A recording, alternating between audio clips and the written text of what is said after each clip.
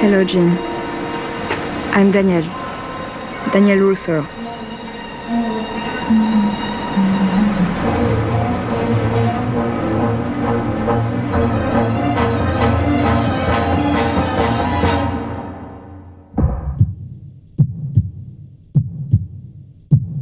Θέμος Podcast, επεισόδιο 33,5.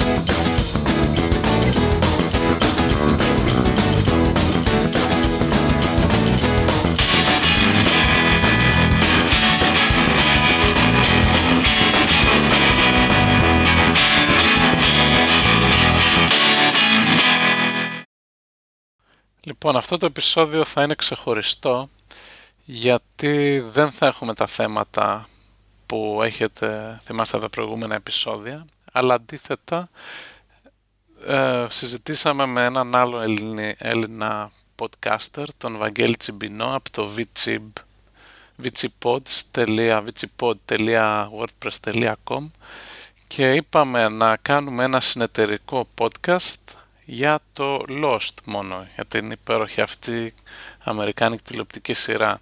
Να συζητήσουμε για το παρελθόν της σειράς, για το μέλλον, να βγάλουμε θεωρίες, να σχολιάσουμε εμπειρίες κτλ. Και επομένως σε αυτό το pod σταματήστε να το ακούτε, το επεισόδιο αυτό, αν δεν έχετε δει ποτέ Lost, και ακούστε το αν έχετε δει τα επεισόδια της σειράς, τουλάχιστον μέχρι τώρα, το τρίτο, τέταρτο επεισόδιο της πέμπτης χρονιάς. Δεν λέμε για spoilers για το μέλλον, για μελλοντικά επεισόδια. Θα μιλήσουμε όμως μέχρι τώρα τι έχει γίνει και θα προσπαθήσουμε να τα αναλύσουμε, έτσι να κάνουμε λίγο το κέφι μας. Μιας και δεν υπάρχει άλλο ελληνικό podcast που να ασχολείται με το Lost. Είπαμε τουλάχιστον να κάνουμε ένα επεισόδιο καθαρό Lost. Επομένως, σε λίγο θα συνδεθούμε εδώ με τον Βαγγέλη, θα τον ακούσετε και αυτόν.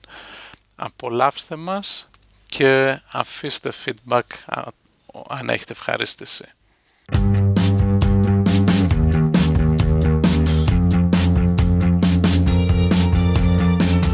Gray skies and light fading, headlamps making patterns on the wall. Uptown is dead now, but out here no one seems to care at all. Sick girls and sick boys and each one lining up to take it home. Πάμε. Γεια σου Θέμο. Γεια σου Βαγγέλη. Λοιπόν, όπως καταλαβαίνετε και ακούτε μάλλον, στην άλλη άκρη της τηλεφωνικής γραμμής είναι ο Θέμος. Της σκαϊπιστικής γραμμής. Και στην αποδό, μάλλον εντάξει τώρα πώς θα το πούμε, από εδώ, από εκεί, τέλος πάντων.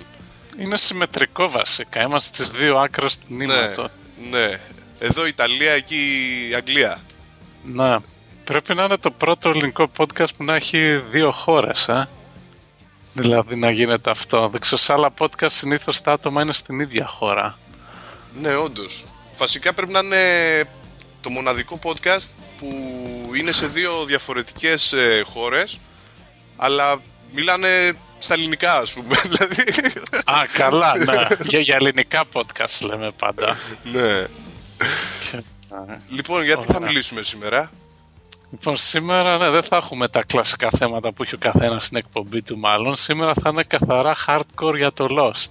Έτσι. Μιας και το Lost ξεκίνησε αρκετά δυναμικά. Ναι, και φέτος. Και επειδή υπάρχουν πολλά ξένα podcast βασικά που τα βλέπω, δεν τα παρακολουθώ συνήθως, αλλά βλέπω ότι έχει πολύ δυναμική. Και επειδή στην Ελλάδα δεν υπήρχε podcast για το Lost και μάλλον δεν το σηκώνει και το κλίμα να έχουμε ένα σταθερό podcast για Lost, αλλά τουλάχιστον ένα επεισόδιο μπορούμε να το κάνουμε. Βλέπουνε πολύ Lost στην Ελλάδα? Νομίζω ναι, βασικά δεν ξέρω κάποιον που να ασχολείται έτσι με BitTorrent και τέτοια και να μην βλέπει Lost. Ναι. Δηλαδή Δηλαδή κάποιος για να μην δει Lost πρέπει να είναι από άγνοια απλώς, ξέρεις, να μην έχει αρχίσει να... Ή να μην βλέπει γενικά σειρές, ξέρω εγώ, γιατί... Ναι. Εντάξει, το Lost είναι κάτι το μοναδικό, ρε παιδί μου. Δηλαδή, πραγματικά πιστεύω ότι οι σεναριογράφοι του Lost, δεν ξέρω και πώς είναι κιόλας, πρέπει να έχουν πραγματικά ψυχολογικά προβλήματα, ξέρω εγώ. Να είναι ψιλοάρρωστοι, δεν γίνεται, δεν εξηγείται. Ναι, είναι όπως και σε όλες τις σειρές, είναι καμιά δεκαριά περίπου, οι οποίοι αλλάζουν, έχουν αλλάξει με τα χρόνια, αλλά είναι οι 2-3 βασικοί, που είναι από την αρχή, που κινούν τα νήματα. Και οι υπόλοιποι, ξέρεις, ρίχνουν και αυτοί ιδέες, καλύπτουν τα κενά κτλ. Μάλιστα. Λοιπόν, για πες. Όχι, αυτό που λέγες για το πώς παρακολουθούν Lost, ότι πριν, ξέρω εγώ, 10 χρόνια δεν υπήρχε αυτό το πράγμα με τις σειρές που μπορούσες, ας πούμε, από το ίντερνετ να δεις σειρές. Ναι. Δηλαδή τα X-Files, ξέρω, που παρακολουθούσα εγώ, που ήταν έτσι επίσης cult σειρά δεκαετία του 90, έπρεπε να περιμένω στο Star, ας πούμε, το Τετάρτη βράδυ να παίξει 9 με 10 το Pinky και Brain κινούμενα σχέδια και 10 με 11 τα X-Files, ή μετά να τα παίξει με τα μεσονύκτια όποτε θυμόταν, ξέρω εγώ. Ενώ τελευταία, δεν ξέρω, 3 με 5 χρόνια να το πω, που και στην Ελλάδα ανοίξανε και οι δίωδοι του broadband, Ναι. και έχει γίνει προσβάσιμη σειρά σε πάρα πολύ κόσμο, όχι μόνο στην Ελλάδα, παγκόσμια αυτό το φαινόμενο. Η αλήθεια είναι πάντως ότι έχουν ορίσει και άτομα τα οποία παρακολουθούν ξένες τηλεοπτικές σειρές, γιατί ακριβώς μπήκαν, δηλαδή με το μπαμ αυτό του broadband που έγινε, μπήκαν και στις τηλεοράσεις αυτές οι ξένες σειρές, δηλαδή και το Lost και το Prison Break. Υπάρχουν κανάλια στην Ελλάδα που τα παίζουν. Ναι, αλλά είναι πάλι, ξέρεις, βοηθήθηκε μέσα από το ίντερνετ, ναι, νομίζω, να διαδοθούν, γιατί και ο χώρος να έχεις φόρουμ και ερωτήσεις και συζητήσεις αυτά. Ναι, το BAM δεν το συζητάω, έγινε, μα και δεν πιστεύω ότι βλέπουν και πολλοί μέσα από την τηλεόραση. Δηλαδή βλέπουν μόνο οι όσοι δεν έχουν πρόσβαση σε broadband, ας πούμε, και DSL και δεν είναι εξοικειωμένοι με το ίντερνετ, βλέπουν. Ναι, ναι. Όχι, η μητέρα μου, ναι, ας πούμε, το βλέπει το Lost στην τηλεόραση, οπότε το έχει. Ναι, εμένα μου είχε κάνει, ας πούμε, μεγάλη εντύπωση το γεγονός τώρα στην Ελλάδα τα Χριστούγεννα, που όλες οι κυρίες, όσες κυρίες γνώρισα, ας πούμε, τέλος πάντων, βλέπανε Grey's Anatomy κάθε βράδυ. Μπράβο, ναι, ναι. Δηλαδή αρέσει στον κόσμο, εντάξει, απλώς δεν έχουν όλοι το expertise, το τεχνικό, ας πούμε, να βρούνε να κατεβάσουν αρχεία. Μάλιστα, λοιπόν, κάτσε να κάνουμε μια διακοπούλα, να δούμε και πώς ηχογραφούμε. Μην έχει ένα κενό mute, ξέρω εγώ, αέρα σπασίματα. Έγινε. Λοιπόν, και τα λέμε σε λιγάκι. Έγινε.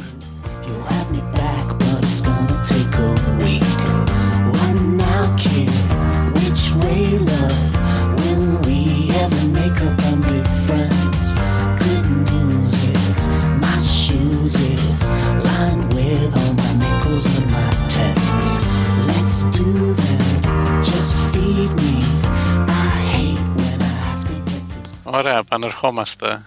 Ναι. Βασικά ήθελα να πω, επειδή τα σπίτια στην Αγγλία έχουν λίγο πρόβλημα και κάποια στιγμή πέφτει το ρεύμα χωρίς λόγο στο διαμέρισμά μου, οπότε αν κοπούμε και ακούσεις ένα και δεν ακούγεται τίποτα από την άλλη γραμμή, μην παρικοβληθείς. Ναι, δεν θα στόπα, ξέρεις, ακαριέα και τέτοια. Ναι. Λοιπόν, Lost λέγαμε. Ναι, για πες τώρα εσύ πώς ξεκίνησες να βλέπεις Lost. Εγώ ξεκίνησα να βλέπω Lost όταν πεζόταν η τρίτη σεζόν. Μάλιστα. Δηλαδή ξεκίνησα να βλέπω την πρώτη σεζόν όταν ήταν η τρίτη χρονιά του Lost, ας πούμε, στην Αμερική. Μάλιστα. Και εντάξει, τις πρώτες δύο σεζόν τις είδα σε μια εβδομάδα. Όπως και όλοι, δηλαδή, που το πιάσαν αργότερα, τα βλέπουν τα πρώτα επεισόδια, ξέρεις, σε ένα Σαββατοκύριακο, ας πούμε. Μα αυτό, δηλαδή, τη μία σεζόν πρέπει να την είδα σε 24 ώρες. Δηλαδή, καθόμουν στο καναπέ και δεν σηκωνόμουν ούτε για κατούριμα. Ναι. Και αυτό είναι που λέω, δηλαδή, σε πολλούς που με ρωτάνε, ξέρω εγώ, βλέπεις Lost, ξέρω εγώ, και τα λοιπά, δεν το έχω δει και τέτοια. Τους λέω, άμα έχεις να κάνεις δουλειές τώρα, διάβασμα, ξέρω εγώ, οτιδήποτε, μην το βάλεις, ρε παιδί μου. Ναι. Γιατί δεν θα τρως, δεν θα κοιμάσαι, δεν θα κάνεις τίποτα, ξέρω εγώ. Ναι. Δεν ξέρω αν είναι γενικά έτσι. Ή μόνο εγώ την είδα έτσι, ας πούμε. Ξέρω και άλλους, και είναι το ύφος της σειράς τέτοιο που έχει αυτή την ιστορία που συνεχίζεται, που σε κάνει να θέλεις να το δεις. Δεν είναι αυτοτελή τα επεισόδια τόσο πολύ. Είναι και η σκηνοθεσία του τέτοια. Δηλαδή κάθε φορά στο τέλος του κάθε επεισοδίου σε κάνει. Δηλαδή, cliffhangers. Ναι, όχι, θέλω να πω, ρε παιδί μου, ότι λες, βλέπεις μια σεζόν. Λες, αυτό θα είναι το τελευταίο επεισόδιο που θα δω για σήμερα, ρε παιδί μου. Εντάξει, έχω καεί αρκετά. Αλλά κάνει κάτι. Μετά λες κι άλλο ένα. Ναι, άλλο ένα, γιατί σε αφήνει στο τέλος, ξέρεις. Και μετά κι άλλο ένα, κι άλλο ένα, και έχει πάει 3 το πρωί, ας πούμε. Ναι. 3 το πρωί είναι καλά, μην αρχίσει να ξημερώνει, να λέει. Ναι. Λοιπόν. Πάντως το Lost είναι ξεχωριστή σειρά και με τον τρόπο που έχει εκμεταλλευτεί το ίντερνετ και τα media. Για παράδειγμα, είναι η μόνη σειρά που ξέρω που έχει επίσημο podcast. Ναι. Δεν ξέρω αν τα παρακολουθείς καθόλου. Όχι, δεν έχω παρακολουθήσει καθόλου, γιατί δεν έχω και πολύ χρόνο. Αλλά και ξέρω, δεν μπήκα στη διαδικασία κιόλας να το ψάξω ιδιαίτερα. Δηλαδή, δεν μπορούσα να φανταστώ το τι θα λέει, ας πούμε, το Lost podcast. Είναι πολύ καλό βασικά. Είναι από τους παραγωγούς της σειράς και τους σεναριογράφους, και θα έχει, στο πιο βαρετό, θα έχει συνεντεύξεις από τους ηθοποιούς. Ναι. Είναι και audio και video podcast. Και στο πιο καλό, ας πούμε, είναι οι σεναριογράφοι της σειράς, και είναι κυρίως δύο, αυτοί ο Hughes και ο Lindelof, και απαντάνε ερωτήσεις που έχουν στείλει ακροατές ή τηλεθεατές, και είναι καλές οι ερωτήσεις. Δηλαδή τους ρωτάνε στα ίσα, ας πούμε, είναι ο πατέρας του Τζακ πεθαμένος, τι είναι το Smoke Monster, και τα λοιπά. Και πολλές φορές έχουν διευκρινίσει πράγματα, ας πούμε, που δεν είναι τόσο ξεκάθαρο όταν βλέπεις τη σειρά. Κατάλαβα. Και αυτό κάθε πότε βγαίνει? Όταν έχει επεισόδια όπως τώρα, έχει κάθε εβδομάδα. Τώρα βγάζουν κάτι 5 λεπτά. Έχουν συνήθως mini pods, ας πούμε. Ναι. Και είναι καλά. Δηλαδή, άμα παρακολουθείς τη σειρά και ακούς και τα pods, σου λύνονται κάποιες απορίες. Αλλά εκτός από αυτό, είναι και ο τρόπος που αντιμετωπίζουν τους τηλεθεατές, ότι είναι αυτοί οι δύο οι τύποι που ανέφερα, που είναι και στο podcast, οι οποίοι είναι σαν εκπρόσωποι τύπου, ας πούμε, της σειράς. Δηλαδή αναλαμβάνουν την ευθύνη για αυτά που συμβαίνουν στη σειρά και στο σενάριο κυρίως, και στις ερωτήσεις. Για παράδειγμα, στην περσινή χρονιά ή στην τρίτη, που ήταν η Νίκη και ο Πάολο, δεν ξέρω αν τους θυμάσαι. Ναι. Και Πάολο, θύμισε μου. Ήταν οι δύο πέρυσι πρέπει να ήταν αυτό. Δεν θυμάμαι, η τρίτη τέταρτη χρονιά. Ναι. Που ήταν οι δύο καινούργιοι ναυαγοί που ήταν και καλά στο background και άρχισαν να τους εμφανίζουν σιγά σιγά μπροστά. Που ήταν αυτή η χορεύτρια, ξέρω εγώ, ναι, μπράβο. Και ο άλλος ο τύπος που έκανε και τον Πέρση βασιλιάς τον Ξέρξη στους 300. Ναι. Αλλά όταν άρχισαν να τους... ήταν την τρίτη χρονιά, μπράβο, που είχε παίξει σειρά πριν τα Χριστούγεννα και μετά τα Χριστούγεννα η χρονιά σε 2 μέρη. Και αυτοί είχαν εμφανιστεί αρχικά πριν τα Χριστούγεννα. Και ο κόσμος έμπαινε στα forums και στις συζητήσεις και έλεγε ποιοι είναι αυτοί, είναι και ο Πάολο, δεν τους ξέρουμε, δεν μας νοιάζουν. Και το είδαν αυτό οι σεναριογράφοι και το πήρανε το feedback, και στα επεισόδια μετά τα Χριστούγεννα, ενώ αρχικά δηλώσαν ότι σκοπεύαν να τους κάνουν κυρίως χαρακτήρες, τους αφιερώσαν ένα επεισόδιο στο οποίο και πεθαίνουν. Που είναι αυτό που τους θάβουν ζωντανούς. Και βγήκαν μετά, δηλαδή πρώτον άκουσαν το feedback του κοινού, που δεν γίνεται αυτό σε σειρά φυσιολογικά. Αυτό ήθελα να πω. Τελικά ίσως είναι και από τις λίγες σειρές που μεταλλάσσεται η ιστορία σύμφωνα με αυτά που σκέφτεται και λέει το κοινό. Ναι, και εκτός αυτού είχαν βγει αυτοί οι δύο τύποι, ο Κιούς και ο Λίντελοφ, και λένε ναι, ακούσαμε το feedback και δεν τους άρεσε στον κόσμο και αποφασίσαμε να τους καθαρίσουμε. Ναι. Και όλα αυτά οφείλονται στο ότι υπάρχει μεγάλο background από πίσω. Με παρακολουθεί πολλοί κόσμος, ας πούμε, τη σειρά και υπάρχουν πολλοί fans, ξέρω, που ασχολούνται με το αντικείμενο. Ναι, ναι. Και εντάξει, το σκέφτονται οι σεναριογράφοι. Και το θέμα είναι τώρα, επειδή έχει αυτή την πιο προσωπική επαφή η σειρά, που έχεις κάποιον να κατηγορήσεις, θα τους λιτζάρουν αν βγει η μάπα το καρπούζι στο τέλος. Δηλαδή το ξέρουν και αυτοί και το λένε στα podcast συχνά. Λέμε εντάξει, βλέπουμε τις ερωτήσεις που έχει ο κόσμος και προσπαθούμε σιγά σιγά να τα απαντάμε. Δεν μπορούμε, λέει, να τα απαντήσουμε όλα, αλλά θα κάνουμε ό,τι καλύτερο μπορούμε. Αλλά επειδή υπάρχει αυτή η πίεση από το κοινό, νομίζω στο τέλος της σειρά, επειδή πολλοί λένε ότι μπορεί να βγει μούφα. Ναι, όντως. Βασικά πολλοί λένε.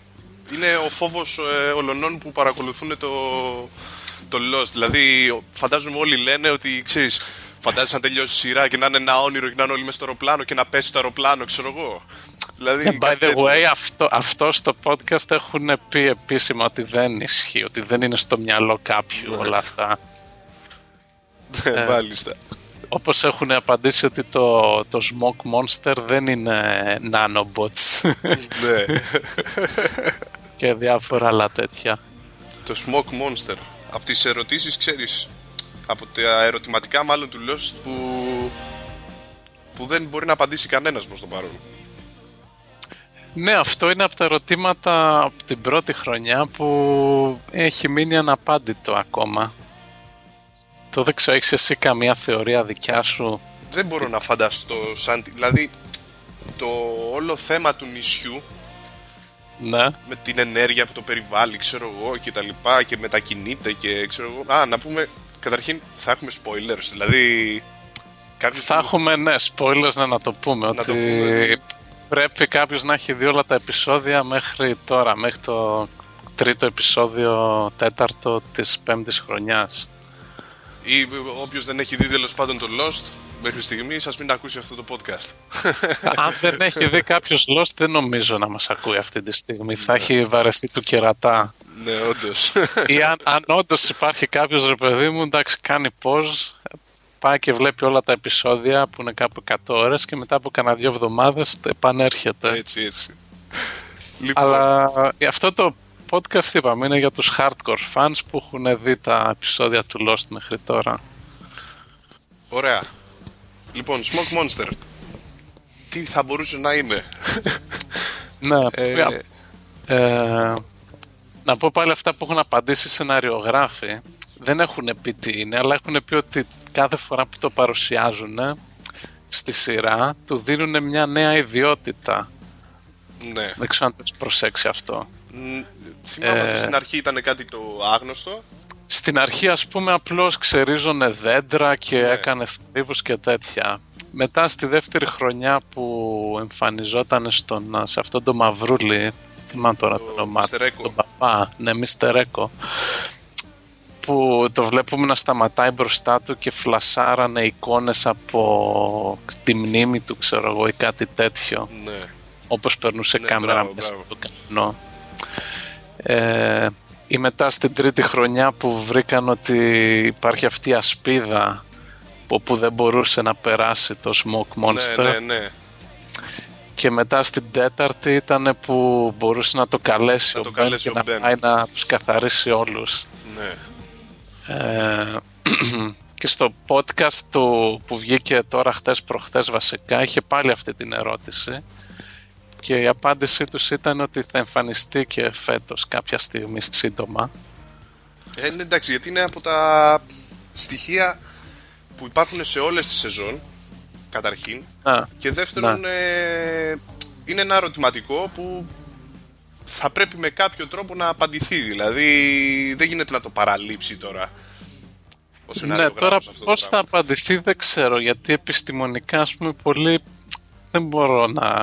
δεν νομίζω να υπάρξει κάποια εξήγηση. Καλά, επιστημονικά γενικώς μου φαίνεται δεν μπορείς να εξηγήσεις πολλά πράγματα στο Lost. Κοίτα, υπάρχουν δύο κατηγορίες. Το ένα είναι να είναι inconsistent και παράλογο, ναι. Και το άλλο είναι το πόσο επιστημονικό είναι. Ας πούμε, το premise του Lost τώρα είναι ότι υπάρχει αυτή η εξωτική ύλη που είναι στο βάθος του νησιού, ναι. Το οποίο του δίνει αυτές τις περίεργες ιδιότητες. Τώρα επιστημονικά, ας πούμε, αυστηρά δεν έχει βρεθεί τέτοιο πράγμα, αλλά θεωρητικά, ας πούμε, μπορεί και να γινόταν. Δηλαδή, αν δεχτείς ότι μπορεί να υπάρξει εξωτική ύλη που λένε και αυτή exotic matter, τότε εντάξει, τα υπόλοιπα έπονται, δεν είναι τόσο παράλογα. Αν βγάζει νόημα αυτό που λέω. Ναι. Το γεγονός πάντως ότι έχει αρκετά παράλογα σε σχέση με τη... Δηλαδή, άσχετα αν θα μπορούσαμε να φανταστούμε ότι ίσως να μπορούσαν να γίνουν κάποια πράγματα που γίνονται στο Lost, το γεγονός ότι, ξέρεις, υπάρχουν αυτά τα παράλογα μεν, πολλούς ανθρώπους, ξέρεις, τους αποτρέπει από το να... ίσως και να τους κάνει να σταματήσουν να βλέπουν πλέον τη σειρά, γιατί πολλοί άνθρωποι ξεκινήσαν να τη βλέπουν τη σειρά έχοντας στο μυαλό τους ότι δεν μπορεί, κάπως θα τα εξηγήσουν κανονικά αυτά τα πράγματα. Να. Ώσπου και τελικά, ξέρεις, υπάρχει το παραφυσικό, ρε παιδί μου, που επιβεβαιώνεται πλέον, και πολλούς τους κάνει να τη σταματάνε, ας πούμε, τη σειρά, γιατί σου λέει, εντάξει, εγώ την ξεκίνησα να τη βλέπω επειδή περίμενα να ακούσω μια δικαιολογία σωστή, ενώ τελικά, ξέρεις, είναι κάποιος παράδειγμα. Ένας από αυτούς ήμουνα και εγώ βασικά τα πρώτα 2 χρόνια που τα έβλεπα τη σειρά. Και εγώ το ίδιο, αυτό το λέω. Δηλαδή, επειδή την έβλεπα όσο έπαιζε στην τηλεόραση στην Αμερική, είχα δει την πρώτη χρονιά και κάπου στην αρχή της δεύτερης το είχα παρατήσει. Είναι κάποια επεισόδια μάλιστα που πρέπει να μην τα έχω δει, 3-4 εκεί. Ναι. Γιατί γινόντουσαν αυτά τα περίεργα και λέω, εντάξει, δεν εξηγούνται όλα αυτά. Ναι.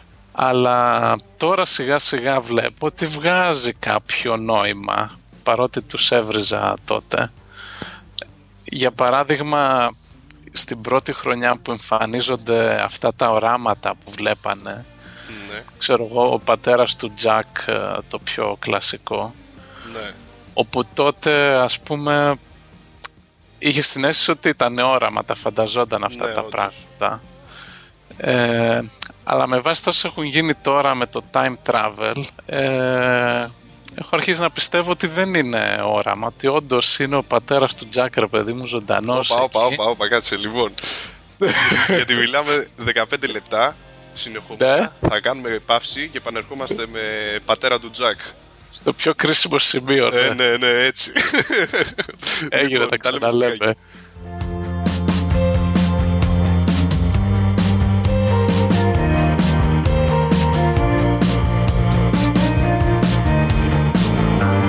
Sprung me, I'm grateful. I love when you tell me not to speak. I owe you, but I know you. You'll have me back, but it's gonna take a week. Λοιπόν. Οπότε, ναι, μια μικρή περίληψη ότι το νησί στη φάση που βρίσκεται τώρα υποτίθεται ταξιδεύει στο χρόνο. Κάτσε, γιατί ταξιδεύει στο χρόνο ή ίσως να είναι και στάσιμο στο χρόνο, δηλαδή και υπάρχουν και ερωτηματικά βέβαια πλέον του στυλ τι έκανε ο Ντέσμοντ με το κουμπί, ας πούμε. Ναι, αυτό τώρα δεν ξέρω ακριβώς τι γίνεται εκεί, αλλά... Λοιπόν, πάμε να πούμε για τον Τζακ, για τον πατέρα του Τζακ και το βλέπουμε. Ναι, πριν από αυτό που πρέπει να καταλάβει ο κόσμος είναι ότι φαίνεται μάλλον η ναυαγή, ξέρεις, αυτοί που έχουν μείνει στο νησί να είναι σταθεροί και το νησί να μετακινείται στο χρόνο, γι' αυτό εμφανίζονται, εξαφανίζονται διάφορα πράγματα. Ναι. Τι εννοείς δηλαδή να είναι σταθερή η ναυαγή? Να μην περνάει χρόνος? Δηλαδή για αυτούς δεν περνάει ο χρόνος. Δηλαδή αυτοί στέκονται σε ένα σημείο και το περιβάλλον τους μετακινείται στο χρόνο. Γι' αυτό ας πούμε βρίσκονται στην παραλία που έχουν το κάμπ, την κατασκήνωση, και μετά από λίγο το κάμπ έχει εξαφανιστεί, γιατί το νησί έχει πάει σε χρονικό σημείο που δεν είχε κατασκευαστεί το κάμπ. Ναι. Και γι' αυτό και μετακινούνται μόνο αυτοί, δηλαδή μόνο οι ναυαγοί. Δεν μετακινείται κάτι άλλο. Ναι, μπράβο. Δηλαδή δεν αλλάζουν αυτοί οι ίδιοι στον μπράβο, χρόνο. αυτοί δεν αλλάζουν. Γι' αυτούς έχουν περάσει, ξέρω εγώ, μια εβδομάδα πόσο έχει περάσει από τη στιγμή που φύγαν οι άλλοι με το πλοίο. Ναι. Μια εβδομάδα. Νομίζω κάποιες ώρες, ας πούμε. Δηλαδή... Από και ώρες, ναι, δεν ξέρω. Όχι, πρέπει να είναι κάποιες μέρες, νομίζω. Ναι. Καλά, τέλος πάντων είναι πολύ σχετικό. Δηλαδή, γιατί εντάξει, το Lost γενικά, η παραγωγή, ας πούμε, τα έχει μπλέξει λίγο έτσι με τον χρόνο. Δηλαδή, το νησί βρίσκεται σε έναν τάδε χρόνο, το οποίο μετακινείται κιόλας. Όχι, δεν τα έχει μπλέξει. Βασικά, ναι, δεν ξέρω πόσο τα έχουν μπλέξει, αλλά υπάρχουν... είναι ένα timeline τώρα που είναι αφού έχουν φύγει από το νησί και είναι 3 χρόνια μετά. Ναι. Και προσπαθούν να γυρίσουν πίσω, που βλέπουμε τους Oceanic 6 και όλα αυτά. Ναι. Αυτό δεν γίνεται, δεν πάει να πει όμως ότι αυτά που γίνονται στο νησί που βλέπουμε τώρα δεν γίνονται την ίδια χρονική περίοδο σε σχέση με αυτούς που έχουν φύγει από το νησί. Μπράβο, το νησί τώρα κινείται ανεξάρτητα. Βασικά δεν μπορείς να πεις που βρίσκεται. Το νησί βρίσκεται ανεξάρτητα. Ναι. Δηλαδή μεταπηδάει χρονικά σημεία. Γι' αυτό και βρίσκονται μία φορά όταν έχει κατασκήνωση. Στο προηγούμενο επεισόδιο ήταν στο 1954. Σε επόμενο επεισόδιο θα είναι στο μέλλον κτλ. Ναι. Δηλαδή πρέπει να σταματήσουμε να σκεφτόμαστε ότι το νησί είναι παράλληλα με αυτά που συμβαίνουν στον κανονικό. Να τα προλάβουμε ως δύο διαφορετικές χρονικές περιόδους, ανεξάρτητες εντελώς. Ναι, ναι. Δηλαδή συζητάω και τώρα με διάφορους και με λένε αυτά που συμβαίνουν στο νησί είναι ταυτόχρονα που οι άλλοι ψάχνονται να γυρίσουν πίσω. Και η απάντηση είναι ότι δεν έχει νόημα αυτή η ερώτηση, γιατί το νησί αυτό μετακινείται στο χρόνο, άρα κάποτε είναι ταυτόχρονα, κάποτε δεν είναι κτλ.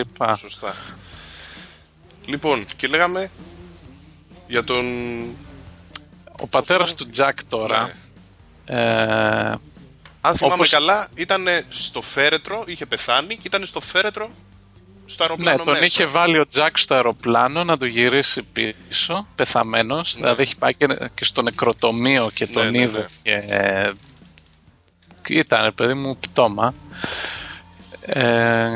Και έπεσε στο νησί και δεν υπάρχει το πτώμα του. Έχει φύγει από το φέρετρο και εκτός αυτού εμφανίζεται σε διάφορα σημεία. Όπως την Καλύβα που είχε εμφανιστεί. Ναι, και ειδικά την πρώτη χρονιά που είχε εμφανιστεί στο Τζακ που τον έβλεπε μόνο αυτό. Μπράβο. Οπότε τότε μου φαινόταν όραμα αυτό το πράγμα, ότι τα φανταζόταν στο μυαλό του ο Τζακ. Και όχι μόνο αυτός, και ο αδερφός του Mr. Echo που έκανε κάτι εμφανίσεις και τέτοια. Ναι. Στη δεύτερη χρονιά. Αλλά τώρα νομίζω αυτά είναι απλώς αποτέλεσμα του time travel. Δηλαδή ο πατέρας του Τζακ είχε βρεθεί στο νησί στο παρελθόν και το νησί όταν ήταν ο πατέρας του Τζακ εκεί άρχισε να μετακινείται στο χρόνο και έφτασε στο χρονικό σημείο όπου είχαν κρασάρει οι ναυαγοί. Δηλαδή θα μπορούσε να ήταν στο νησί αυτός πριν πώς στιγμή. Τώρα ναι, εγώ ξέρω το φανταζόμουν αλλιώς. Το γεγονός δηλαδή ότι το νησί βρίσκεται σε άλλη χρονική περίοδο από η κανονική ζωή. Ναι. Δηλαδή μπορεί να βρίσκεται, ας πούμε, κάποια χρόνια πίσω, για παράδειγμα. Ναι. Έτσι, δηλαδή το timeline του νησιού να είναι κάποια χρόνια πίσω σε σχέση με την εξωτερική ζωή. Πέφτοντας στο νησί, ουσιαστικά βρίσκεται ζωντανός ο πατέρας του Τζακ. Γιατί πάει στο χρόνο πίσω. Δηλαδή, και έτσι μπορεί να εξηγηθεί και το γεγονός ότι μετά το crash επιζήσαν όλοι αυτοί που επιζήσαν. Δηλαδή άμα δεν υπήρχε το νησί αυτό, μάλλον δεν θα ζούσαν κιόλας. Αλλά ακριβώς επειδή ταξιδέψανε στο χρόνο πίσω, ίσως και να, ξέρεις, είναι οι ζωές τους στον χρόνο πίσω βασικά. Κάποια χρόνια πριν. Μάλιστα, ναι, είναι και αυτό μια θεωρία, δεν το έχω σκεφτεί. Αλλά... Ξέρω εγώ το γεγονός ότι το νησί έχει αυτές τις θεραπευτικές ιδιότητες, για παράδειγμα. Ναι. Ο καρκίνος της μαυρούλας, πώς τη λένε, δεν τη θυμάμαι. Ή, ξέρω, η Rose. Ναι, της Rose. Ναι. Ή ο Locke, ξέρω εγώ, που περπατάει κτλ. Μπορεί να μην είναι αναγκαστικά να έχει το νησί θεραπευτικές ιδιότητες, απλά να έχει γυρίσει το χρόνο πίσω. Λες πριν... Ναι, ακριβώς. Πριν, ας πούμε, πάθει καρκίνο ένας ακριβώς. ο άλλος που πριν γίνει ανάπηρος και τα λοιπά. Ναι. Με ενδιαφέρον και αυτό. Επίσης, με αυτό το time travel εξηγούνται και αυτά τα περίεργα στο νησί, όπως το Black Rock, το ιστιοφόρο πλοίο που είναι στη μέση, ή οι πολικές αρκούδες. Δηλαδή, μπορεί το νησί να μεταφέρθηκε πολλά χρόνια στο παρελθόν, όπου να είχε παγετώνες, να ήρθανε πολικές αρκούδες στο νησί, να αρχίσαν να ζουν εκεί, και μετά ξαναμεταφέρθηκε στο μέλλον μαζί με τις αρκούδες. Ναι. Το θέμα είναι ότι τώρα για τις πολικές αρκούδες, ας πούμε, για παράδειγμα, δηλαδή δεν θα μπορούσαν να ήταν όμως. Δηλαδή, εγώ το σκεφτόμουν ότι βρέθηκαν πολικές αρκούδες γιατί απλά η Ντάρμα εκεί πέρα έκανε πειράματα, ας πούμε. Δηλαδή να τις φέρανε από το Βόρειο Πόλο, ξέρω εγώ. Πώς μου ήρθε τώρα αυτό, δηλαδή θυμάσαι την. Έχω ξεχάσει και τα ονόματα. Την κοπέλα που είναι αρχαιολόγος. Αυτή που ματώνει τώρα. Ναι. Η οποία βρέθηκε πώς το λένε, να ψάχνει έναν σκελετό από κάποιο ζώο, δεν θυμάμαι τι ήτανε, μες στην έρημο. Από αρκούδα ήταν. Από αρκούδα ήταν, αρκούδα που είχε βρεθεί στην έρημο. Ακριβώς. Και όπου και στην ίδια έρημο εμφανίστηκε ο Μπεν αφού έφυγε από το νησί κιόλας. Μπράβο, ναι. Αυτό θα έχει κάποια σχέση. Αυτό δεν μας το έχουν εξηγήσει ακόμα. Πώς γίνεται. Αν και νομίζω τώρα που και καλά ο Locke είναι έτοιμος να επιστρέψει εκεί στη βάση, στο Orchid, για να φύγει και αυτός από το νησί, θα το καταλάβουμε. Ναι. Νομίζω ο Locke, αν φύγει από το νησί τώρα και πάει στον κανονικό κόσμο, θα είναι παράλυτος. Ο Locke πηγαίνει στον κανονικό κόσμο πεθαμένος. Όχι, πάει... Το βλέπουμε εμείς πεθαμένο. Νομίζω απλώς πάει και για κάποιο λόγο σκοτώνεται. Γιατί δεν θυμάμαι και σε μια φάση, δεν θυμάμαι ποιος του το είπε, ότι ή το είπε σε κάποια άλλη στιγμή της ιστορίας, ότι ο Locke, για να μπορέσει να τους γυρίσει, ότι πρέπει μάλλον ο Locke να τους πείσει όλους τους υπόλοιπους να γυρίσουν πίσω, και για να το κάνει αυτό πρέπει να πεθάνει. Ναι, δεν είπε ότι πρέπει. Λέει, ακόμα και αν χρειαστεί να δώσω τη ζωή μου, λέει, even if I have to die, θα το κάνω. Επίσης νομίζω ότι όταν επιστρέψουν στο νησί με τον Locke, που θα γίνει μάλλον προς το τέλος αυτής της σεζόν, θα αναστηθεί, ας πούμε. Ναι. Το κόβω αυτό. Ναι. Δεν ξέρω, μου είχε κάνει εντύπωση γενικά. Είναι όλη η φάση περίεργη του time travel. Δηλαδή, θυμήθηκα τώρα στο προηγούμενο επεισόδιο, νομίζω, που ήταν ο Ντάνιελ. Ναι. Που και μάλλον έτσι βασικά μπορεί να εξηγηθεί το γιατί πρέπει να επιστρέψουν οι υπόλοιποι στο νησί. Ναι, αυτό δεν το έχω καταλάβει, να σου πω. Ναι, δηλαδή, βασικά, πώς ξέρουν ότι αν επιστρέψουν οι άλλοι θα φτιαχτούν τα θυμάμαι πράγματα. χαρακτηριστικά που ο Ντάνιελ είπε ότι ο χωροχρόνος, παιδί μου, είναι σαν μια ευθεία γραμμή.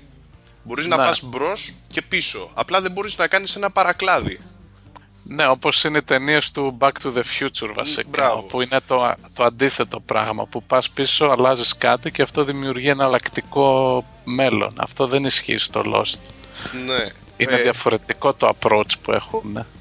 Ναι, αλλά λέγοντας αυτά ο Ντάνιελ, το γεγονός ότι αυτοί φύγανε από το νησί έχει να κάνει με το ότι αλλάξανε τα πράγματα στο νησί στον τάδε χώρο, ας πούμε, και χρόνο. Εγώ δεν νομίζω ότι είναι αυτό. Εγώ νομίζω ότι είναι ακριβώς επειδή φύγανε και δεν έπρεπε να φύγουν ποτέ, αναγκάζονται τώρα να γυρίσουν πίσω για να επανέλθουν, να γίνουν με τον τρόπο που θα έπρεπε να γίνουν τα πράγματα. Δεν ξέρω αν βγάζει νόημα αυτό. Γιατί δεν έπρεπε να φύγουν ποτέ? ας πούμε, αν θες να φτάσεις σε κάποιο συγκεκριμένο χρονικό συμβάν στο τέλος, ας πούμε, του show, Ναι. το οποίο απαιτεί, ρε παιδί μου, να είναι όλοι ναυαγοί εκεί, 15 άτομα. Αυτοί, ας πούμε, φύγανε τώρα οι μισοί, οι 6. Ναι. Αυτό το συμβάν δεν μπορεί να γίνει τώρα. Αλλά επειδή, όπως λέει και ο Ντάνιελ, είναι ευθεία γραμμή, ξέρεις, αυτό το συμβάν πρέπει να γίνει. Ο μόνος τρόπος που θα μπορέσει να γίνει είναι με αυτούς να επιστρέψουν πίσω. Ή άλλο παράδειγμα, όταν πάει ο Desmond στο επεισόδιο αυτό στο The Constant να πάρει το δαχτυλίδι για την Penny, να τη ζητήσει να ραβωνιαστεί. Το τρίτο κύκλο λες τώρα. Ναι. Τρομερό επεισόδιο. Ναι, αυτό έχει νομίζω ψηφιστεί από τους hardcore στο καλύτερο επεισόδιο Lost. Ποιο νούμερο ήταν, θυμάσαι? The Constant λέγεται, The Constant. είναι στο πρώτο μισό της τρίτης χρονιάς, αν δεν κάνω λάθος. Όποιος δεν το έχει δει να το ξαναδεί λοιπόν. Γιατί είναι πραγματικά, εξηγεί αρκετά πράγματα. Ναι, οπότε Ναι. σε αυτό το επεισόδιο πάει σε αυτήν την Miss Hawking που είναι στο κοσμηματοπωλείο, να πάρει δαχτυλίδι για την Penny. Η οποία εμφανίζεται και τώρα στα τωρινά επεισόδια. Ναι. Και σε κάποια φάση αυτός φαίνεται, ξέρεις, να διστάζει, να μην θέλει να το πάρει. Και του λέει αυτή ότι but you are supposed to να το πάρεις. Μπράβο. Και του λέει ό,τι και να κάνεις θα το πάρεις το δαχτυλίδι, θα ραβωνιαστείτε και θα βρεθείς εσύ στο νησί. Αυτά γίνονται στο παρελθόν τώρα, υποτίθεται. Ναι, που λέει ότι πάντα θα βρεθεί ο τρόπος για να γίνει, ρε παιδί μου. Τότε που πέφτει η σκαλωσιά, ξέρω εγώ, σε αυτόν με τα κόκκινα παπούτσια. Που έλεγε γιατί δεν τον απέτρεψες από το να πάει, γιατί και το απάντησε ότι πάντα θα βρεθεί ο τρόπος, έτσι ώστε να. Δηλαδή, άμα δεν έπεφτει η σκαλωσιά, θα τον πάταγε το ταξί. Άμα δεν τον πάταγε το ταξί, θα γινόταν κάτι άλλο. Ή αυτό με το Τσάρλι, το πλασικό που έπρεπε να πεθάνει και όσο και προσπαθούσε να το αποτρέψει ο Ντέσμοντ, δεν τα κατάφερνε. Ναι.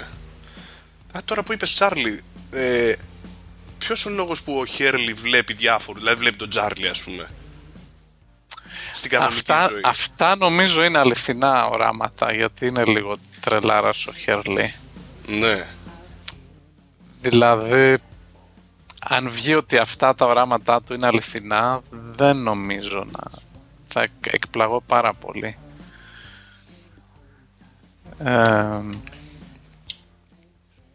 Ή το άλλο για το time travel, τώρα που γυρνάνε στα πρώτα χρόνια, στην πρώτη σεζόν, ναι. Όπου στο τελευταίο επεισόδιο βασικά που βρεθήκανε στις πρώτες μέρες που είχαν κρασάρει, που γέναγε η Κλέρ και αυτά. Ναι. Και μετά άλλο θέλω να πω και αλλού θέλω να καταλήξω. Βασικά μου άρεσε πάρα πολύ το τελευταίο επεισόδιο. Δεν ξέρω εσύ τι γνώμη έχεις. Αυτό που αναστήθηκε και ο Τζιν. Ναι. Μπορώ να πω ότι βασικά τα δύο τελευταία επεισόδια δεν μ' άρεσαν τόσο όσο τα δύο πρώτα. Αν και έχουν δύο στοιχεία, ας πούμε, τα οποία σε αφήνουν με το στόμα ανοιχτό. Δηλαδή, ναι. Στη μία ο Τζιν, όπου τελικά είναι ζωντανός, από ό,τι φαίνεται, και μετακινείται και ο ίδιος μαζί με όλους τους υπόλοιπους στον χρόνο. Ναι. Και από την άλλη, το ότι πώς το λένε, μωρέ? Ο πατέρας της Penny, πώς λέγεται, ο Whitmore. Ναι. Ήταν κάποτε στο νησί και ήταν ένας από τους The Others, ας πούμε.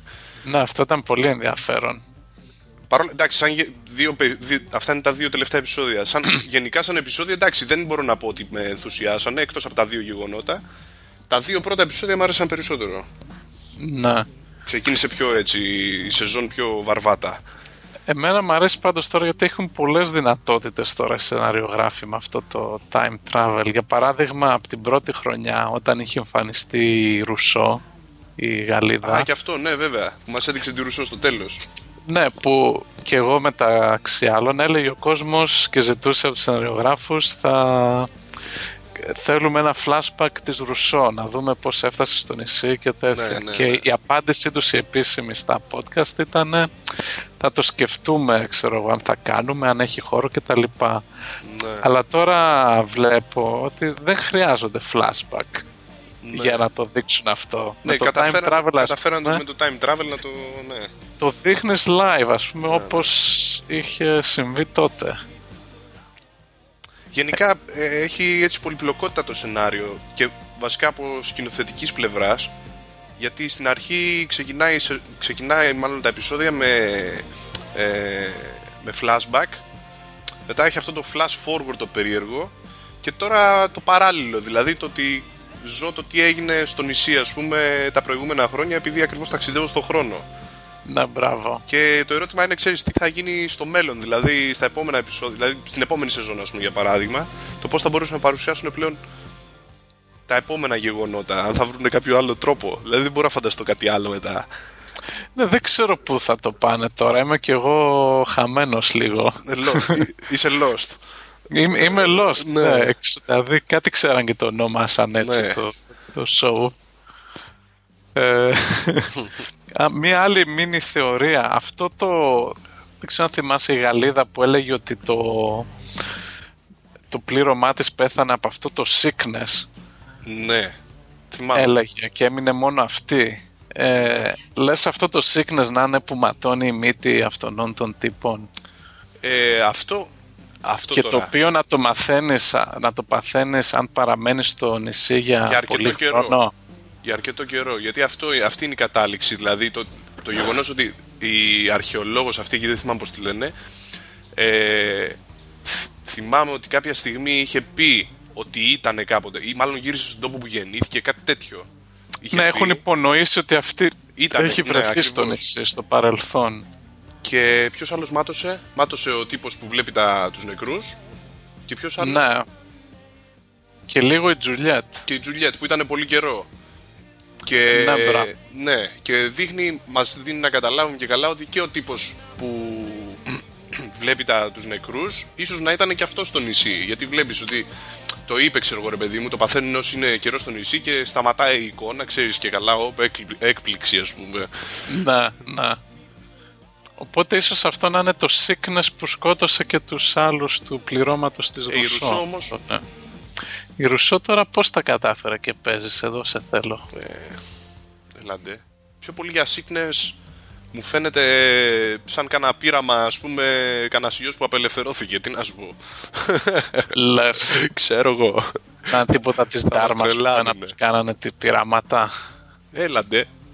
Λοιπόν, 18 λεπτά αυτή τη φορά, 19. Λοιπόν, να κάνουμε άλλο ένα break, και να πάμε για ένα τελευταίο τμήμα. Ναι. Λοιπόν, και τα λέμε σε λιγάκι. Έγινε. Which way, love, will we ever make up and be friends? Good news is, my shoes is lined with all my nickels and my tens. Let's do them, just feed me. I hate when I have to get to sleep. You despise me and I love you. Ωραία, ήθελα να κάνω και μια μικρή παρένθεση εδώ για τα ratings του Lost στην τηλεθέαση. Ναι. Όπου για πρώτη χρονιά φέτος δεν έπεσαν τα ratings σε σχέση με την πρεμιέρα. Δηλαδή στην Αμερική όταν ξεκίνησε βασικά η σειρά, είχε κάπου 15-16 εκατομμύρια τηλεθεατές κάθε φορά. Η πρεμιέρα του season 2 ήταν το highest, το πιο δημοφιλές επεισόδιο, που ανοίγανε το Hatch. Είχε κερδίσει τότε και το Lost το Emmy για καλύτερη σειρά εκείνη τη χρονιά. Και το έδανε 24 εκατομμύρια άτομα εκείνο το επεισόδιο. Πολλά, πολλής κόσμος, ναι. Κόσμος. Στην Αμερική μόνο λέμε τώρα. Αυτό είναι για τις Αμερικής που είδαν όταν έπαιξε το επεισόδιο. Ναι. Τώρα είναι γύρω στο 11-12 τα τελευταία 1-2 χρόνια. Αλλά συνήθως έπεφτε από την αρχή κατά τη διάρκεια της σεζόν. Δηλαδή η πρεμιέρα έκανε λίγο παραπάνω, μετά πέφτανε. Ναι. Φέτος δεν έχει πέσει και νομίζω ότι θα μείνει σταθερό τώρα μέχρι το τέλος, γιατί έχουν φύγει όλοι οι άσχετοι που το βλέπουν. Και έχουν αυξηθεί οι φανατικοί. Ναι, αυτοί που θα κάτσουν μέχρι τέλος, ας πούμε, να δουν πώς θα τελειώσει το show. Ναι. Γιατί κάποιος τώρα που δεν έχει δει τα προηγούμενα επεισόδια, και φαντάσου κάποιος να δει, ας πούμε, ένα από αυτά τα επεισόδια σαν το πρώτο επεισόδιο που βλέπει, ξέρω, να μην έχει δει ποτέ Lost στη ζωή του. Ναι, όντως. δεν πρόκειται να πάρει χαμπάρι τι γίνεται. Τίποτα απολύτως. Δηλαδή, άμα δεν δεις από την πρώτη σεζόν μέχρι το τέλος, θα πεις, δηλαδή, δεν έχει αξία να το δεις, γιατί θα δεις την τελευταία, ας πούμε, σεζόν για παράδειγμα και θα πεις, εντάξει, αυτό είναι μπουρδα, ας πούμε, τι βλέπω τώρα. Ναι, μπράβο, δεν μπορείς να το εκτιμήσεις. Ναι. Και νομίζω τώρα έχουν φύγει πολλοί κόσμος που δεν...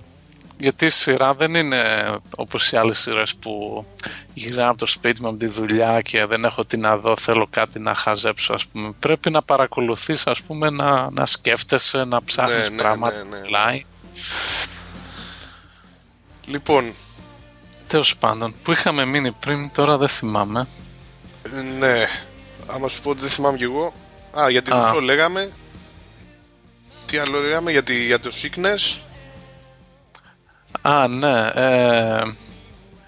Άλλη ερώτηση, άσχετη μου ήρθε τώρα. Ότι το νησί δεν μετακινείται μόνο στο χρόνο, μετακινείται και στο χώρο. Προφανώς. Γιατί ήταν εκεί και εξαφανίστηκε, έτσι. Μα άμα το πάρεις και εντάξει, εσύ είσαι ο αρμόδιος με τα περί φυσικής, έτσι δεν είναι. Αν δεν κάνω λάθος, όταν βρίσκεσαι σε έναν χώρο, σε έναν χρόνο μάλλον, σε ένα χρονικό σημείο κάποια στιγμή, βρίσκεσαι αναγκαστικά και στον ίδιο, σε έναν χώρο. Αν μετακινηθείς σε αυτόν τον χρόνο, πας σε άλλο χρόνο δηλαδή, αναγκαστικά θα βρεθείς σε άλλο χώρο. Ναι, το λέω κάπως σωστά, δεν ξέρω αν βγαίνει νόημα. Τέλος πάντων, ο χώρος και ο χρόνος είναι. Ο λεγόμενος χωροχρόνος είναι αλληλένδετα μεταξύ τους. Δεν αλλάζουν. Ναι, βέβαια. Για κάτσε, γιατί μας πιάσανε τώρα. Για περίμενε, μισό.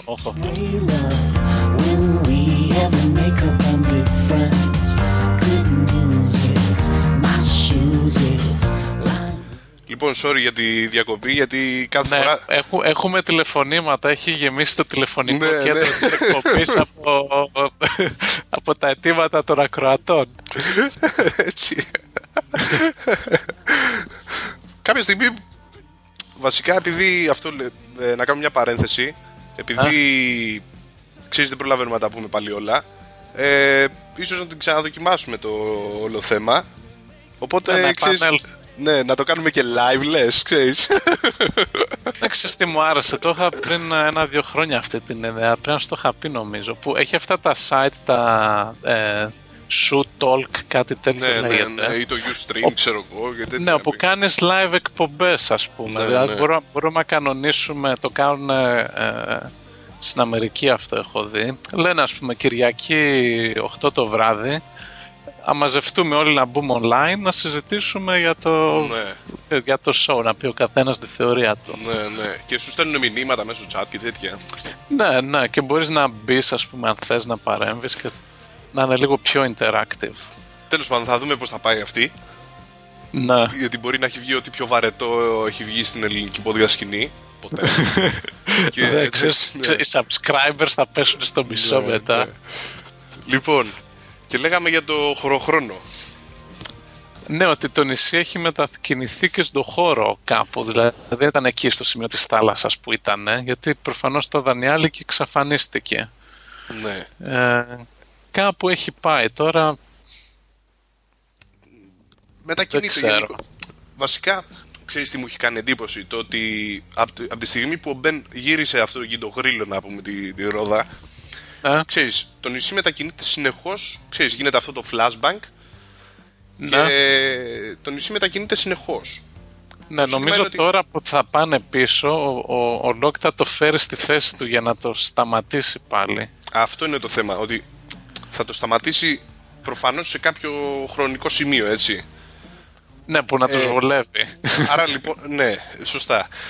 Άρα λοιπόν, και πριν γυρίσει τη ρόδα ήταν στάσιμο το νησί και ίσως περνούσε ο χρόνος κανονικά, δηλαδή, ή μπορεί να ήταν και στάσιμος ο χρόνος πάνω στο νησί. Και αυτό, δηλαδή, αυτό σκεφτόμουν, το ότι, που λέγαμε πριν, το γιατί ο Ντέσμοντ καθόταν μέσα σε ένα χάτσα, ας πούμε, και πάταγε ένα κουμπί. Ναι, μία θεωρία είναι, αλλά δεν νομίζω να ισχύει, ότι αν δεν πάταγε αυτό το κουμπί αυτό υποτίθεται απελευθέρωνε τμήματα αυτής της ενέργειας που έχει το νησί. Ναι. Και ίσως αν δεν το έκανε αυτό, το νησί να τρελαίνεται και να αρχίζει να πηγαίνει μπρος-πίσω στον χρόνο. Όπως ίσως κάνει τώρα όμως. Δηλαδή πραγματικά τρελαίνεται. Και δεν ξέρουν και ούτε το πότε θα γίνει αυτό, ούτε το πού θα πάνε. Ναι, δηλαδή στην αρχή έλεγα ότι αν οι φλασιές αυτές γινόντουσαν κάθε 108 λεπτά, ας πούμε, θα σήμαινε ότι αυτό συνδέεται με τα 108 λεπτά του Desmond. Αλλά φαίνεται τώρα να μην ξέρουν κάθε πότε φλασάρει. Ή και μετά που καταστράφηκε η καταπακτή, πάλι δεν γινότανε κάτι... Ναι, κάτι περίεργο συμβαίνει. Ίσως να μην το έχουν βρει και ακόμα και οι ίδιοι, ξέρω εγώ, και να προσπαθούν να το εξηγήσουν. Δεν μπορώ να καταλάβω. Εν τω μεταξύ, άλλη ερώτηση είναι για τους others. Ναι. Οι οποίοι έχω την ίδια πορεία που είχα από την πρώτη χρονιά. Τι στο διάλογο κάνουν σε αυτό το νησί. Ναι, και ποιοι είναι βασικά. Ναι, γιατί η Ντάρμα, ας πούμε, εντάξει, είχε κάποιο σκοπό, ότι θέλαν να μελετήσουν επιστημονικά, ξέρω εγώ, τις ιδιότητες του νησιού κτλ. Οι others ήταν πριν την Ντάρμα εκεί, φαίνεται. Ακριβώς. Να είναι πολλά χρόνια πριν. Τι ρόλο βαράγανε, ήταν οι αρχαίγονοι κάτοικοι του νησιού και μένουν, απλώς ζουνε. Αρχαίγονοι. Αρχαίγονοι, το λέω αυτό γιατί φαίνεται το νησί, νομίζω θα πω ότι είναι πάρα πολύ παλιό.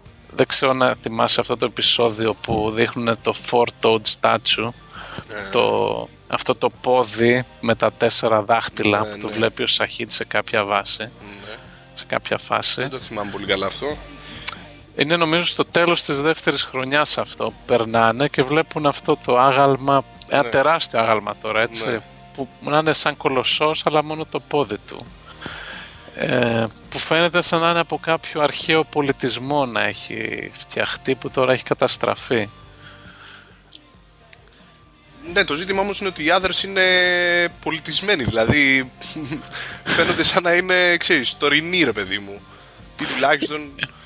Ναι, ίσως προσαρμόζονται στην κάθε εποχή, δηλαδή πάνε, παίρνουν δορυφορικά πιάτα και φτιάχνουν σπίτια κτλ. Τώρα που τους επισκεφτήκανε στο 54, ας πούμε, δεν ήταν και σούπερ πολιτισμένοι.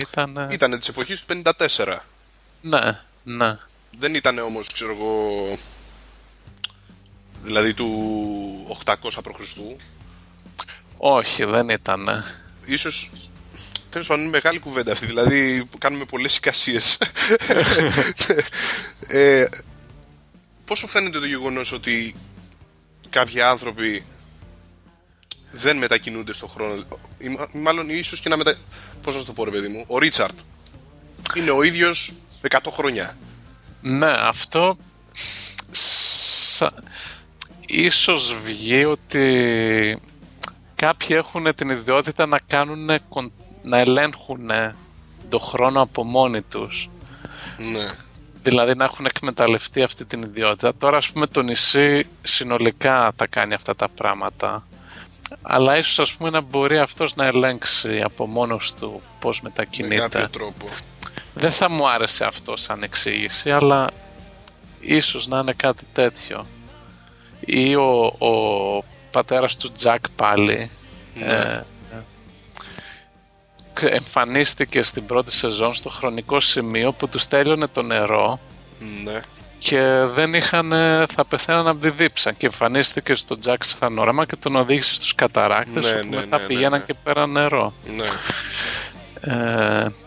Ή δεν ξέρω αν έχεις δει αυτά τα Mobisodes. Ναι, κάτι είχα δει.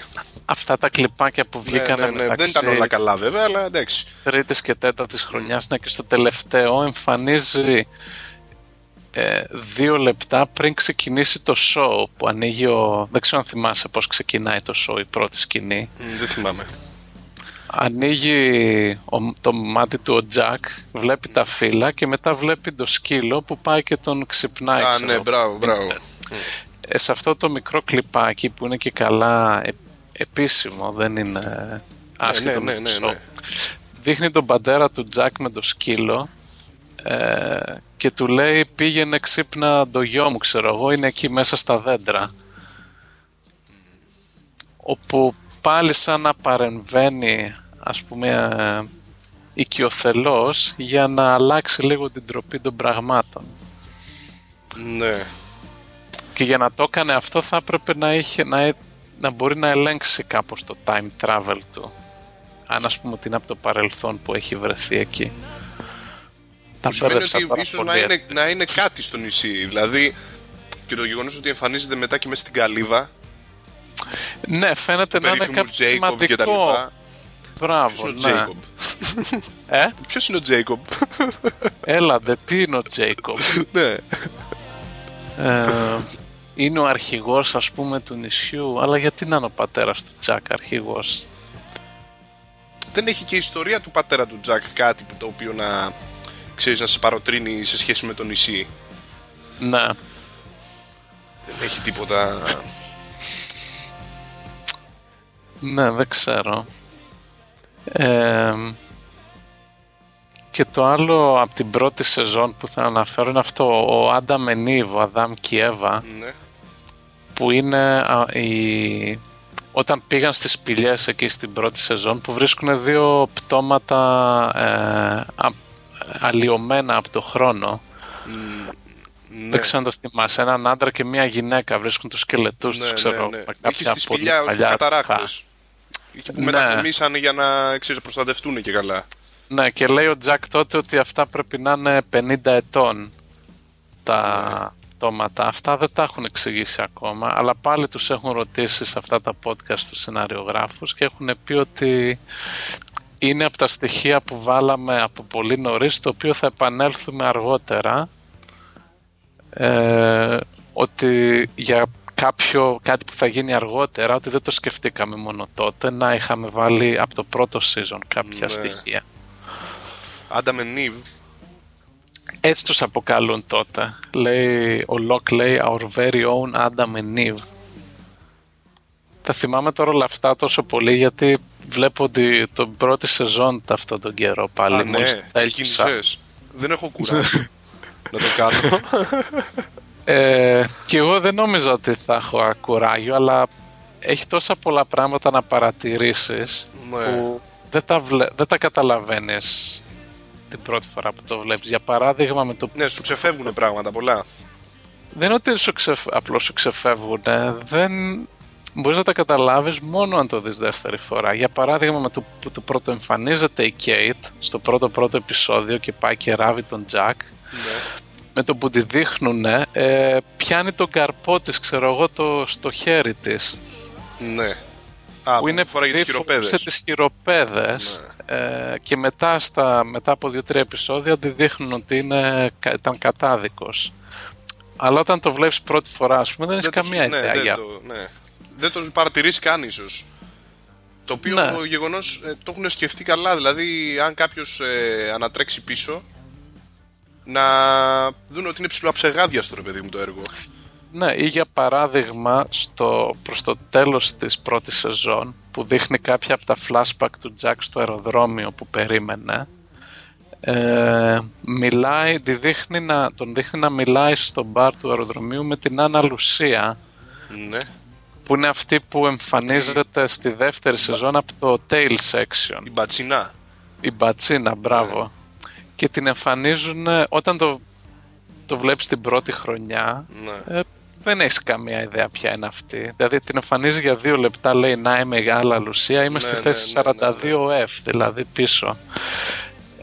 Αλλά μετά στη μέση της δεύτερης χρονιάς βλέπεις ότι είναι ζωντανή αυτή, ρε παιδί μου, και την εμφανίζεται κανονικά στο show. Το άλλο group, το δεύτερο group που υπήρχε, ας πούμε. Ναι, το δηλαδή. Group δεν ήταν αυτή. Δηλαδή ένα group είχε πέσει στη μια μεριά του νησιού, ένα άλλο δεύτερο. Αυτό είναι hint, ας πούμε, ότι θα επανέλθουμε σε αυτούς τις δεύτερες αργότερα. Για θύμισε μου με την Άννα Λουσία, τι είχε γίνει? Ζει δηλαδή ακόμα αυτή? Όχι, βασικά όλοι από το tail section έχουν καθαρίσει. Ναι. Ο μόνος που είχε επιζήσει είναι ο Μπερνάρντ, που ήταν ο άντρας της αυτής. Όλοι οι άλλοι με τον ένα με τον άλλο τρόπο πάει. Μάλιστα. Λοιπόν, αυτά. Θα μπορούσαμε να συζητάμε για πολλές ώρες βασικά. Ναι, έχει, άμα θες για συζητήσεις στο Lost, μπορείς να κάθεσαι με τις ώρες, ας πούμε, να βγάζεις θεωρίες. Δεν ξέρω, ίσως μπορούσαμε να κάνουμε κάτι πιο τακτικό σε στυλ κανένα δεκάλεπτο κάθε μια εβδομάδα ή 2 εβδομάδες να συζητάμε τις εξελίξεις. Γύρω από το τι παίζεται αυτή την εποχή. Ναι, δεν ξέρω αν θα έχει ενδιαφέρον αυτό για να τα ακούσει κόσμος. Κοίτα, το θέμα είναι ότι θα μ' άρεσε να λέμε πράγματα κιόλας, να εξηγήσουμε πράγματα, εξηγήσουμε το παρελθόν κτλ. Ναι. Το τι γίνεται στις προηγούμενες σεζόν κτλ. Θεωρίες ενδεχομένως και τέτοια. Τέλος πάντων, να δούμε πώς θα πάει αυτό, γιατί μιλάμε και αρκετή ώρα. Ναι, βασικά να πούμε στον κόσμο, αν όσοι τα ακούνε, ας αφήσουν κάποιο comment, να δούμε πόσοι ενδιαφέρονται για κάτι τέτοιο. Για να δούμε ότι έχουμε αρκετό κόσμο, ίσως το κάνουμε. Αλλιώς θα το κάνουμε στη χάση και στη φέξη μόνο. Ναι. Λοιπόν, αυτά ήταν ο Θέμος. Ωραία, ήταν ο Βαγγέλης, καλά ήτανε. Καλά ήτανε. Ίσως να είναι από τα μικρότερα σε διάρκεια podcast που έχω κάνει. Δηλαδή, αν έχει βγει μια ώρα, ας πούμε, αυτό το podcast, ήταν πραγματικά μια ώρα. Γιατί δεν σταματάγαμε, ξέρω εγώ, και τα λοιπά. Όντως. Αυτό μεγαλύτερο σε διάρκεια podcast, όχι μικρότερο είπες. Ναι, εννοώ, ρε παιδί μου, ότι συνήθως ένα podcast μπορεί να μου παίρνει και ένα 3ωρο, ας πούμε, μέχρι να γράψω, να ξαναγράψω κτλ. Ενώ αυτό βγήκε εξής. Και μου αρέσουν πολύ τα podcast που, είναι, ξέρεις, που έχουν και λίγο συζήτηση. Είναι πιο ενδιαφέρον νομίζω. Καλά, σίγουρα. Και για τον ακροατή και για τον παραγωγό. Ναι. Παρά να ξέρω εγώ μόνος μου τώρα ή εσύ και να έλεγες αράδιαζες για το Lost μια ώρα θεωρίες. Δεν μπορώ και ο ίδιος μόνος μου, δηλαδή δεν γίνεται. Λοιπόν, okay, οπότε στο επανειδήν ίσως. Και εντάξει, ήταν μια ευχάριστη εμπειρία πάντως. Ωραία. Λοιπόν. Και καλό Lost, καλή θέαση Lost στους υπόλοιπους. Έτσι ακριβώς, λοιπόν. Και τα λέμε, θα δούμε. Έγινε. Στο επανειδήν. Έγινε. Έγινε, λοιπόν. Άντε, γεια.